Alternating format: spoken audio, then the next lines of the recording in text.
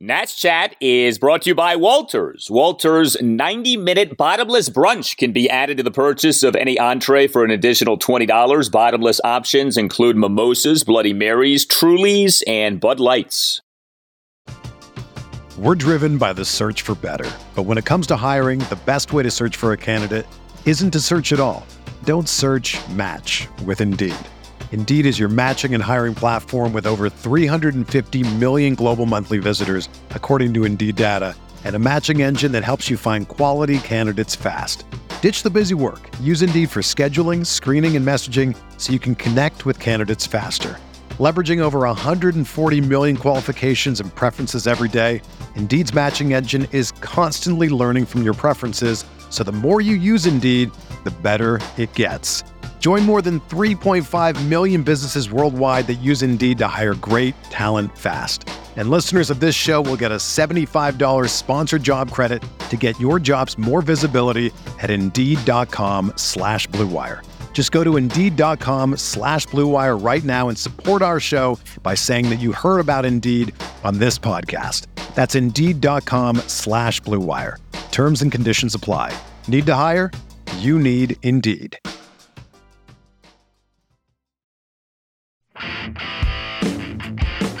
This is 117th big league game, 109th start. Joey Meneses swings and drives going to deep right. Back goes Brian Anderson to the warning track at the wall. It is gone. Goodbye.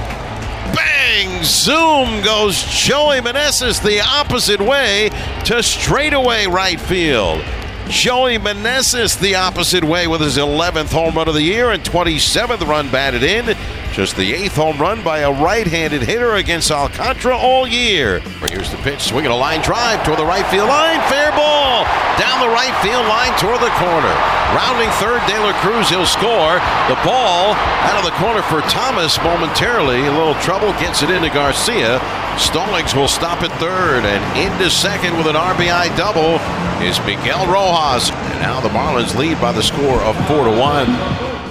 2 balls and 2 strikes. He wastes no time. He has a new baseball. He's on the rubber. Looking in.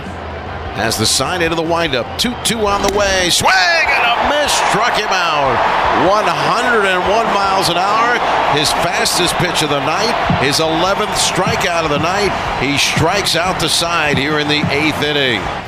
And welcome to Nats Chat for Sunday, September 25th, 2022, along with MASNsports.com Nationals insider Mark Zuckerman, who was at Lone Depot Park in Miami. I'm Al Galdi, host of the Al Galdi podcast. If you are a child of the 80s and or early 90s, you perhaps remember the great Nintendo game Contra. And if you remember that game, Contra, you perhaps remember that there was a famous cheat code for Contra. And if you entered that cheat code, you got a number of extra lives. You see, if you wanted to beat Contra, the cheat code was key. If only there was a cheat code for Sandy Alcantara. He has proven basically impossible to beat for the Nats.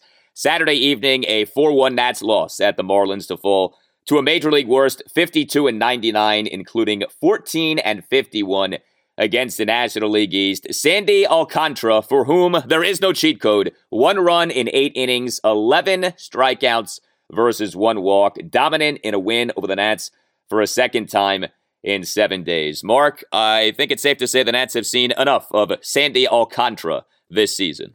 All I have to say to you, Al, is up, up, down, down, left, right, B-A, start.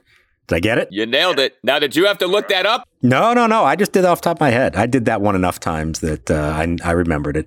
I'll tell you what, I think Alex Call might actually have the cheat code for Sandy Alcantara. He's the only guy who's been able to reach base with any consistency against him over the last week. Otherwise, nobody. I know Joey Meneses hit a home run. Good for him.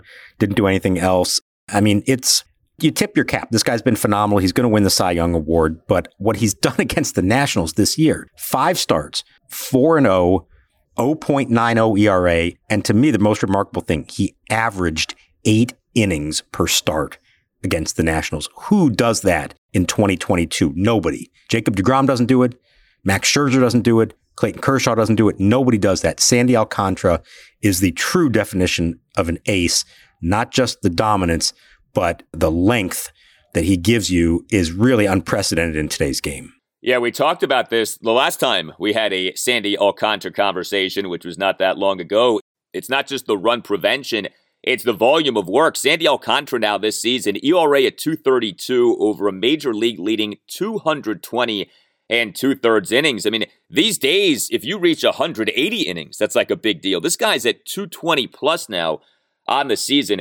I know that we can be prisoners of the moment, but it's hard to remember a great starting pitcher who dominated the Nats the way that Sandy Alcantara has dominated the Nats this season. I know the Nats have struggled against someone like a Jacob deGrom over the years. There have been others too. But in terms of like one season to have this tough of a time against one guy, this may be at the top of the list. I mean, Alcantara has been so difficult for the Nats this season. Well, and it's the fact that they keep getting him. The two teams played 6 series against each other this year. So that would be the most starts you could face somebody is 6. That hardly ever happens. You get 6. Well, they got 5. That doesn't happen that often either. You would think odds are that he just wouldn't line up right for them, or he pitched the day before they faced him or the day after they're going to face him. No, they got him in 5 out of the 6 series. I guess the good news, next year, new schedule, you only play each team 4 times in your own division. So maximum 4 starts that he'll have against them. But yeah, I really can't think of anybody else who did this to them so consistently over a full season. It even goes back to last year.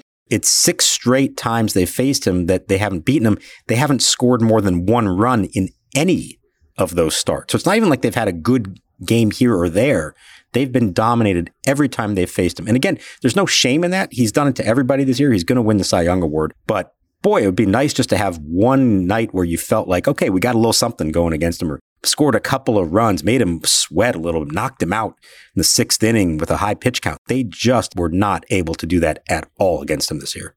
In this time in which the Nats are struggling to develop great starting pitching, I find it instructive to look at guys like Alcantara and see, okay, what are their stories? Like, how did they come to be who they are? So Sandy Alcantara was actually signed by the St. Louis Cardinals in 2013 as an amateur free agent out of the Dominican Republic. He was traded to the Marlins in December 2017 in the Marcell Ozuna trade. Alcantara, though, is another one of these great pitchers who wasn't great from the get-go. He was good. He was solid. He looked like he had something going for him, but you didn't think he was going to be this. And then it's over the last 2 to 3 years that he really has emerged as this dominant starting pitcher. You see this with a lot of guys. Max Scherzer was like this. Jacob deGrom was like this. Like, initially, you're okay, maybe even good. And then something changes, something clicks, and in like year 3, year 4, you bust out and you become dominant, and that's what has happened. I mean, Alcantara beginning really with his 2020 season, and that was that abbreviated season, he just has taken off. And so, you think about a guy like, say, a Josiah Gray, and look, Alcantara did not have a season early in his career like Gray has had this year, but it doesn't click from the get-go for a lot of these guys. Like, very rarely do you get the Steven Strasburg thing where you're just outstanding from day one. Usually it takes a few years. And with Alcantara, this is someone for whom, it took 2 or 3 years, and now he is just rolling. Yeah, I mean, look, I'm looking at his 2019 season. I know we don't care about wins and losses, but he led the league in losses in 2019. He had a 1.318 whip, which is not awful, but it's not dominant, not great. Sometimes you do have to let the guy develop and figure it out. Now, what he has and has always had is just phenomenal stuff. He's throwing close to triple digits with his fastball, and it sinks. And he throws a slider that's in the 90s and a changeup that's in the low 90s. So everything he throws is hard, even though there is a difference in velocity in all of them. Everything moves. It's just a really uncomfortable at bat.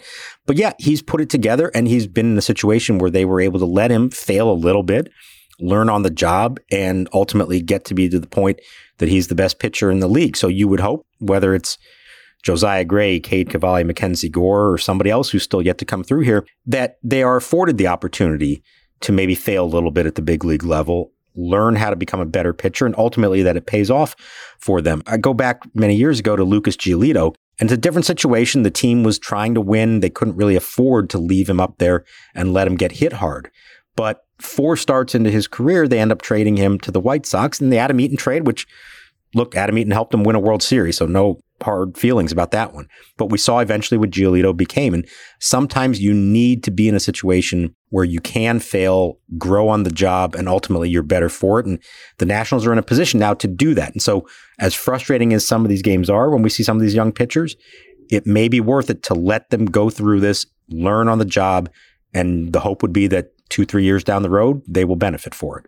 Yeah, I mean, there's a balance there for sure, because you do need to see signs of progress. And you can't have a guy every year not be good and you keep saying, well, maybe someday. Like the guy who pitched for the Nats on Saturday evening, Eric Fetty, we've been dancing this dance for years now with him of, okay, well, maybe, possibly he could be something. And it's like, no, I think at this point, this is what he is. So you do need to show signs of progress. But yeah, it doesn't click from the get-go for everyone to where, the great pitchers are great from the get-go. So the Nats on Saturday evening had 3 hits the entire game. This offense, which had been in a much better way lately, has really calmed down over these last few games. The Nats on Saturday evening, 3 hits, 1 walk, struck out 12 times, 0 for 2 with runners in scoring position. Just 2 at-bats with runners in scoring position the entire game. But you did have what Joey Meneses did in the top of the first inning. And, first innings obviously can be misleading, and I guess you say that this was one of them, but the Nats did get to Alcantara early in this game on Saturday evening. They just didn't get to him after this. But Joey Meneses in the top of the first inning, a 2-out first pitch, opposite field solo home run to right field off Alcantara for a 1-0 Nats lead. So, during this run of the legend of Joey Meneses, this is another thing that you can add to his list now of homering off the guy who has been the best pitcher in the National League this season, going the opposite way. And that's a 99-mile-an-hour fastball that was kind of running in on him, and he did a great job of, I want to say, fighting it off. I mean, that's what he did, and he still muscled it out over the fence to right field. So a great job by him. But it was interesting, it came on the first pitch of the at-bat, and he talked about last week when he faced him, he found himself down on the count a little bit more often, and he said, once you get to 2 strikes against this guy, you're completely in his hands. You have no control anymore because he can throw any one of those pitches and usually get you to whiff at it. So he felt like, and they've felt like these 2 games, especially against him, you have to be aggressive early in the count. Credit to him. He got a pitch he could do something with on the very first pitch of the at-bat, but it does show you the difficulty in facing this guy, which is you want to be aggressive. You want to look for a good fastball immediately over the plate. But if you don't do something big with it, all you're doing is recording quick outs and giving him an opportunity to pitch deeper in the games because he's so efficient that the pitch count doesn't ever get up there. And it's not like Meneses, hit that ball 500 feet. That was like a 360-foot homer to right field at Lone Depot Park. So, look, you take it. But, I mean, even the homer wasn't some, gargantuan clout by Joey Meneses. And then the only other 2 hits for the Nats over the duration of this game, an Alex Call single, and the single by Call was an opposite field bloop single to right field in the top of the 4th, and then a bunt single by C.J. Abrams. I mean, that was it in terms of hits by the Nats in this game, although, as you alluded to, it was funny with Alex Call. So he, for this game, as the Nats' number 5 batter, 1 for 1 with a single, a walk, and a hit by pitch. He got on base 3 times against Alcantara on Saturday evening. And he got on base 3 times against him Sunday. In each game, there was a walk, a 4-pitch walk, and a hit by pitch. So Alex Call has figured out somehow Alcantara does not throw the ball in the zone against him. Now, it came at a price because that hit by pitch, 99 miles an hour, it got him on the left elbow, and then it ricocheted and looked like it got him in the stomach after that. That was painful. But hey, whatever you have to do to get on base. And yeah, 3 of the 5 batters to reach base in this game for the Nationals, 3 of them were Alex Call doing it. So he figured it out. I don't know what else you can do beyond that other than clone the guy and let him bat multiple times in the game, because unless somebody else in this lineup is willing to stick their elbow out at a 99-mile-an-hour riding fastball, I'm not sure there's any other answer to how to get on base against Alcantara. I have to say, I like Alex Call. There's like a feistiness to him, a grittiness to him that's kind of fun to watch. And, like a lot of these Nats outfielders, you don't know if maybe he's nothing more than a 4th outfielder, but he's given them some decent production here down the stretch of the season. He is a hustle player. I mean, he really is not concerned with the well-being of his body when he plays the outfield, which is pretty cool to see. And I would venture to say, it's funny you mentioned Adam Eaton earlier, that Call is the kind of guy who Mike Rizzo likes, because Rizzo loved Adam Eaton because of Eaton's toughness and grit and, those kinds of attributes. And, I'm not saying Call is Eaton, but I don't know. I see some Eaton-like qualities to Alex Call. Yeah, I like what you're thinking there. They're also both Midwest guys. Adam Eaton was from Michigan and Alex Call's from Wisconsin. So maybe there's a little, Mike Rizzo is from Chicago. So maybe there's a little bit of Midwestern grit in there that appeals to him. He's the kind of guy that if he does ever really get going and starts playing, especially if the team starts winning, could really easily become a fan favorite, because of the way he plays the game, the style of the game. You can like it or not. You can say that it makes a difference or not, but he does play the game hard, both at the plate, on the bases, in the field. And it can be refreshing, can be a little bolt of energy at times. I like what I've seen there to say, hey, I want to see some more of this. I don't know what that ends up making him in the long run, but certainly he should be in the mix for a spot next year on the roster. And, if we think that Lane Thomas now is proving that he is an everyday player in the big leagues, then maybe that means Call could be the fourth outfielder that we thought Lane Thomas was going to be a year ago. Well, it's funny. I mean, Lane Thomas, Alex Call, Victor Robles, you could argue all three guys are fourth outfielders. But yeah, I mean, this is what you're working with, and you have seen some good stuff from Alex Call. With Lane Thomas, it's funny. We talked off the game last Sunday of Davey Martinez basically waving the white flag and not having Lane in the lineup to face Sandy Alcantara. Saturday evening, we kind of saw why. Lane in this game is the Nats' number one batter, 0 for 4 with 3 strikeouts. Now, look, I applaud Davey for having Lane in there. I mean, this is how you grow as a batter, okay? You can't run and hide. Like, you got to face tough guys like Alcantara and try to get better, but things did not go so well for the Lane train on Saturday night, and he was not the only one. I mean, Luis Garcia, 0 for 4 with a strikeout. Luke Voit, who to me has had too many 0-fers here lately, 0 for 4 with a couple of strikeouts. Emil Navarro Vargas, 0 for 3, left 3 men on base. Victor Robles, 0 for 3, 2 strikeouts. Riley Adams, 0 for 3 with 2 strikeouts. A lot of zeros in that Nats box score on Saturday evening. Yeah, and it's not like there were a whole lot of, well-struck ball just right at somebody. No, it was not much going on. Weak contact, if contact at all. And Lane Thomas now in his career against Mr. Alcantara, 0 for 15 with 9 strikeouts. So maybe there is a reason he was not in the lineup on Sunday. Yeah, it was not good. What's also interesting, too, with Alcantara is here you have the Nats, right? They have faced him a bunch of times, and the results have basically always been the same. So it's something to remember, right? When you hear about, well, the league can get a book on a guy, a team can get super used to facing a guy.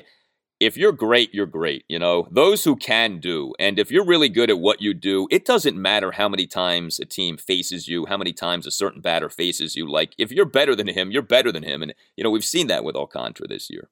Yeah, I think you put him in a special class where I don't think it matters how often you see him. When you've got that kind of stuff and you're just in a groove the way that he is this year. And who knows, is this the beginning of an all-time run for this guy over the next several years? Or is this just one phenomenal season for a guy who's just going to go down as being a very good pitcher? I don't know. We're going to find out. But it does make me think, boy, if I'm the Marlins and I've got him and some other really good pitchers on this roster, go spend a little bit of money on a couple of hitters, right? I mean, there's an opportunity for these guys to actually build something and win here for a change. And are you really going to squander this all-time great season by a pitcher that you think you should have for a few more years and a couple others that you have? Like, you have a playoff rotation here right now. You do not have anything close to resembling a playoff lineup, and just go spend a little bit of money. Doesn't have to be a lot. Go get yourself a decent lineup.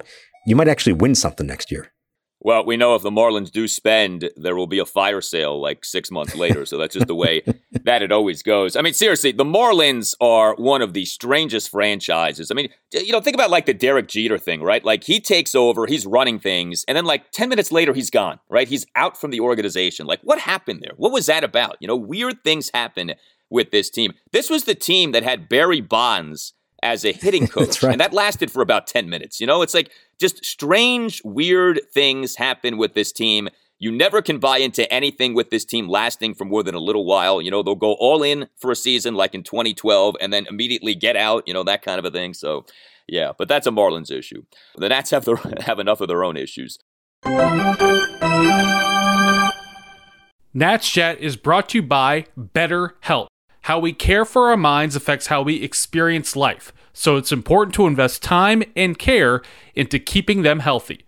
There are plenty of ways to support a healthy brain, like learning a new language or taking power naps. There's also BetterHelp Online Therapy. It's been continually recommended to me that therapy is the way to go in modern times. BetterHelp is online therapy that offers video, phone, and even live chat-only therapy sessions. So you don't have to see anyone on camera if you don't want to. It's much more affordable than in-person therapy, and you can be matched with a therapist in under 48 hours.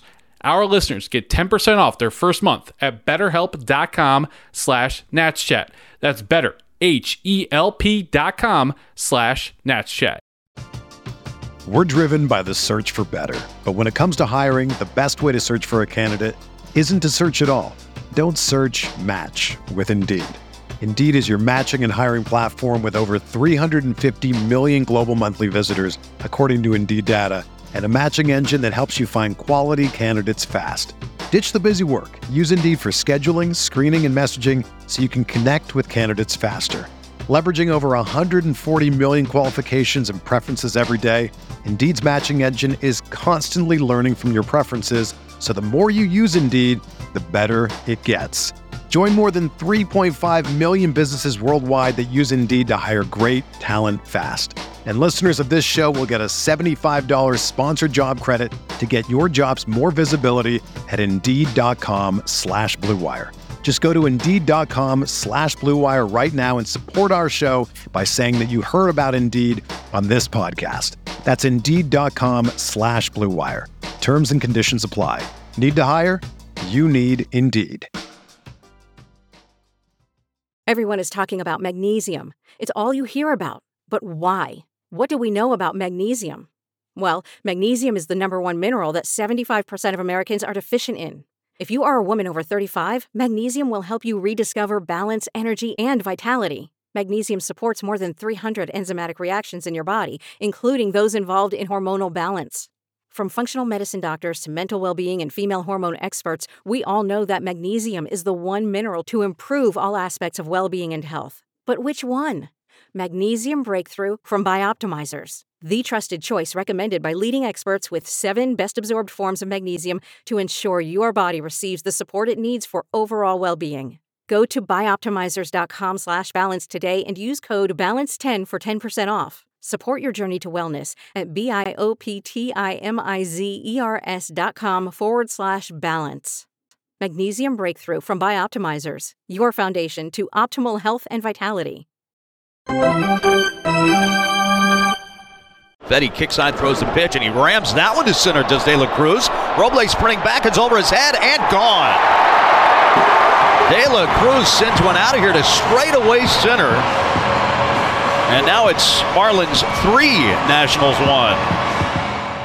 So, it's funny. We talk about Alcantara facing the Nats a bunch. The Nats starting pitcher on Saturday evening, Eric Fetty, how many times has he faced the Marlins over the years? And for Fetty on Saturday evening, you had him not being good for a 4th time in 5 starts. The unraveling of Eric Fetty's 2022 season continued. He allowed 4 runs in 5 2/3 innings. He gave up 9 hits, a home run, 3 doubles, and 5 singles, issued a walk, did have 4 strikeouts. He threw 94 pitches, 57 strikes versus 37 balls. Now, you can say that Fetty was the victim of some questionable defense. He and the Marlins 2-run first gave up a 2-out, 2-run single to J.J. Bleday on a ball that landed in the right center field gap between Victor Robles and Lane Thomas, and each guy seemed rather uncertain about who was going after the ball, so that was not a good look. And then Fetty in a Marlins 1-run 6 gave up a 2-out infield single to Brian De La Cruz on a slow chopper to Ildemaro Vargas, who didn't really feel the ball in the best way, didn't charge the ball, then made a poor throw to first base. So you can note those things, but at the end of the day, it's another rough outing for Fetty. It's another outing in which he puts on way too many guys on base, and it's another outing that increases his ERA. The Eric Fetty ERA now this season over 25 starts is at 5.34, and the whip is up to 157. Way too many guys on base in these Eric Fetty outings. Yeah, look, I'm not going to try to say that this was a good start for him. It wasn't. I do think it looks a whole lot different if those 2 plays are made that were not made. That pop-up in the shallow right center field, really no excuse for that ball to get down. It's one thing if somebody's running after it and they just don't make the play. This was 2 outfielders giving up on it, either because they assumed the other was going to catch it or they were tentative. Whatever the reason was, they both pulled up, and that can't happen in the big leagues. That's with 2 outs and 2 on. You make that routine play, the inning is over, the pitch count's lower, nobody scores, you're up 1-0 going the second inning, feeling a little bit good about yourselves. Instead, it just felt like, oh, well, here we go. Now, Fetty then followed that up with a double. He was kind of lucky to get out of the inning without anything else scoring. Pitch count gets up to 24 after 1 inning. Pretty good after that. The home run to De La Cruz on the first pitch in the 4th. Okay. And then the 6th, again, he's got the first 2 batters out, and he's on the verge of getting through the 6th. 6 innings, 3 runs, quality start, maybe even be able to come back for the 7th. Pitch count is down. And then that grounder to 3rd that just sort of caught Vargas in no man's land. Should he charge it? Should he back up on it? He chose to back up, and it was too late. to get him out. But then again, what happens after that? Single, RBI, double. So it is on Fedde when something like that happens to get through it, get the out himself, get out of the inning. And that's where he has struggled. It's a microcosm for Eric Fedde. He's good enough to put himself in position to be successful, and he just can't finish the job for whatever reason. That's what has held him back from becoming a decent big league starting pitcher. We're now several years into this. It's the same story. What does that mean moving forward? I don't know. I mean, they're still not in a position where they have enough pitching depth that you can just say unequivocally they can move on from Fedde, but he is arbitration eligible, and maybe one of these days they're going to decide we're not going to spend that money on a guy who's consistently proving to be a 5 ERA pitcher. Yeah, I mean, we had this conversation around this time last year of might the Nats non-tender Fedde, and you could argue, well, it's a good thing they did tender him because they needed him because they had so few starting pitching options again this year.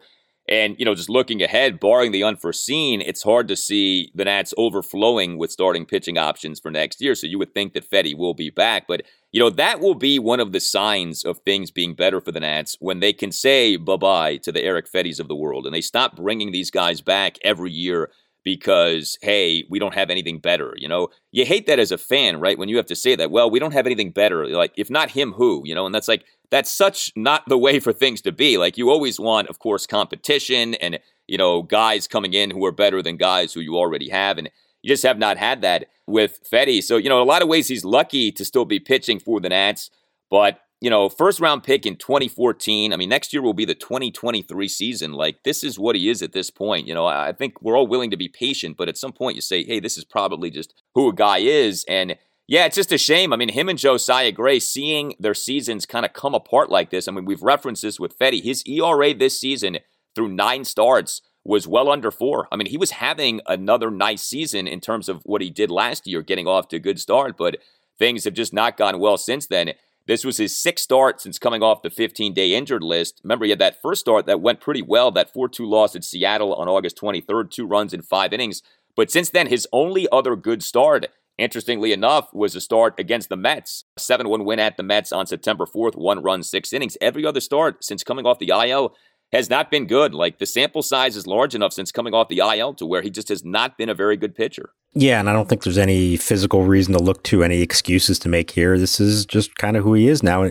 You're talking before, it reminded me a little bit, and this guy was a better pitcher than Fedde has been, but John Lannon was sort of the workhorse of the team during the really lean years and deserved to keep getting chances to pitch for them. Maybe not as an opening day starter, but you thought, oh, he's at least a number 4, number 5 starter. And it finally got to a point in 2012 where they were good enough and they had a dominant rotation that he got squeezed out, and he spent basically a whole year at AAA as their fallback when they needed somebody late in the year when Strasburg was shut down. And that was essentially the end of his time here. Stuck around a couple more years, I think, with the Mets, never made anything else out of it. And Fedde's situation a little bit similar there, where he's good enough to be on this team right now, but you feel like in another year or two, if things go the way that the Nationals want them to, they're going to have 5 better options. At the moment, they don't. The only thing I would say is what we now can call the Austin Voth principle of, if Eric Fedde was on another team, if he was on, say, a more analytically inclined team, or just a team that has done a better job of developing pitchers, period, would things look different? And I think off what has happened with Austin Voth with the Orioles, that thought does have to cross your mind. And if you're the Nats, I wonder if that's in the back of your mind of like, is there some way to unlock Fedde the way that the O's have unlocked Voth? I don't expect the Nats to apologize for Austin Voth, but to me, the Nats should be having internal conversations of what happened with him. Why is he doing so well with them? What could we have done differently? It's not about blaming people, but it's about figuring out what went wrong so that that doesn't happen again. I wonder if those conversations have taken place, and I wonder if there's anything that you can apply to say someone like an Eric Fedde, who does have talent. It's not like the guy has no talent. It's not like the guy is incapable of pitching well. We have seen him pitch well, but obviously there is a consistency that just has not been there with him. Yeah, I'm sure the conversations have been had with regard to Voth. Whether they have come to any conclusions or anything that they can actually do about it, I don't know the answer to that. I guess we'll find out in the long run. But yeah, there is always going to be a reluctance to part ways with somebody, especially a first-round pick, that there is talent there. You don't want to give up on him and have him develop into what you always thought he would be somewhere else. But you do have to see it eventually. You can't just stick with it forever and just keep hoping, or you need to try something different, try to get the most out of him whatever way you can. I do think he is a guy who benefits from better defense. I think Voth was the same way, but he just hasn't figured out how to put away hitters. Ahead in the count, it's so many foul balls. He just doesn't get the swings and misses. That to me would be the missing link there. And I don't know if they have figured out how it is that he gets to that, or if somebody else would figure it out if he became their property at some point. Nats bullpen on Saturday evening was good. Jordan Weems and Steve Cishek combined for 2 1/3 scoreless innings with 4 strikeouts. So we got a Patrick Corbin update prior to the game, and very interestingly, his next start will be skipped. So the threat of him finishing as a 20-game loser would seem to now be gone. Yeah, so he is making progress in his back, but he hasn't been able to throw off a mound yet. And honestly, he would need to do that within the next day or two to throw a bullpen session to then allow him to make his next start. So they decided we don't need to force that issue. They can get through at least Monday and Tuesday against the Braves with Corey Abbott and Paolo Espino. And then they could come back with Josiah Gray on Wednesday if they wanted to. Although, as we talked about the other night, there's still some question about what to do with Josiah. Are they ready to shut him down? Do they want to have him pitch again? So it's still up in the air whether Corbin would then make one final start. After that, we talked about that doubleheader against the Phillies. It does add a game. They need someone.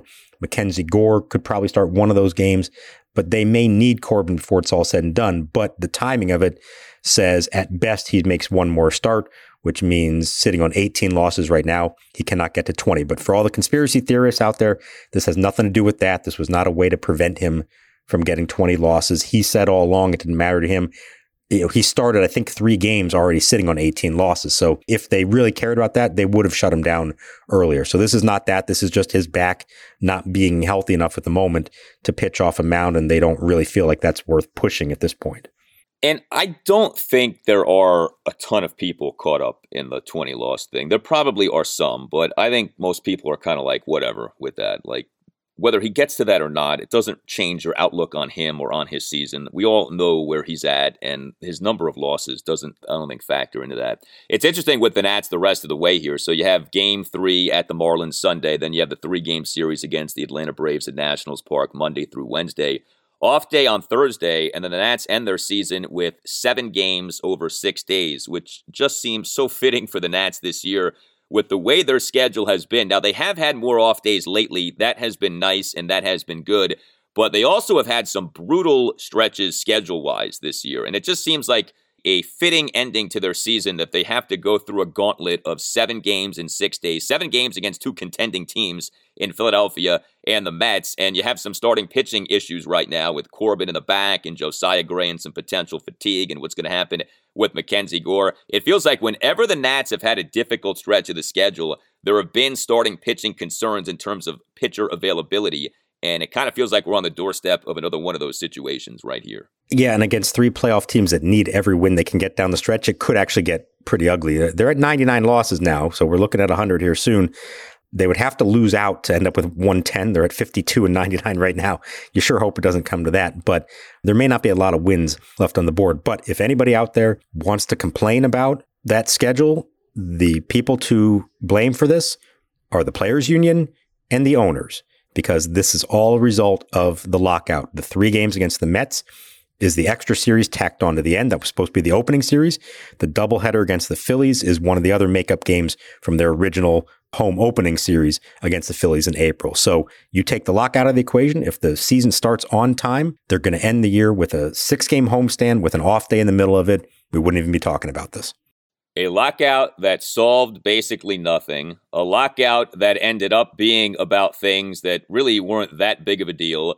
Look, the players and the owners wanted their money. Good for them. I don't begrudge anyone for wanting his or her money. But yeah, don't complain, okay? You put yourselves in this position. So ride it out, survive, and count your checks at the end of the season. You tell us what you think. Hit us up on Twitter at @Nats_chat. You can email the podcast, natschatpodcast@gmail.com. You can find us on Instagram at natschatpodcast. You can get yourself or someone who you know a Nats Chat Podcast t-shirt by going to natschatpodcast.square.site. Do not forget, first ever Nats Chat Podcast Party, Friday night, October 14th at 7 o'clock at Walters, which is right across the street from Nationals Park. If you're listening to this podcast on Apple Podcasts or on Spotify, please consider giving the podcast a 5-star rating if you haven't done that. And if you're listening on Apple Podcasts, you can write a review of the podcast. The review does not have to be long, can be just a sentence or two saying that you like the podcast, but the ratings and the reviews do help us out, and we thank you very much for doing them.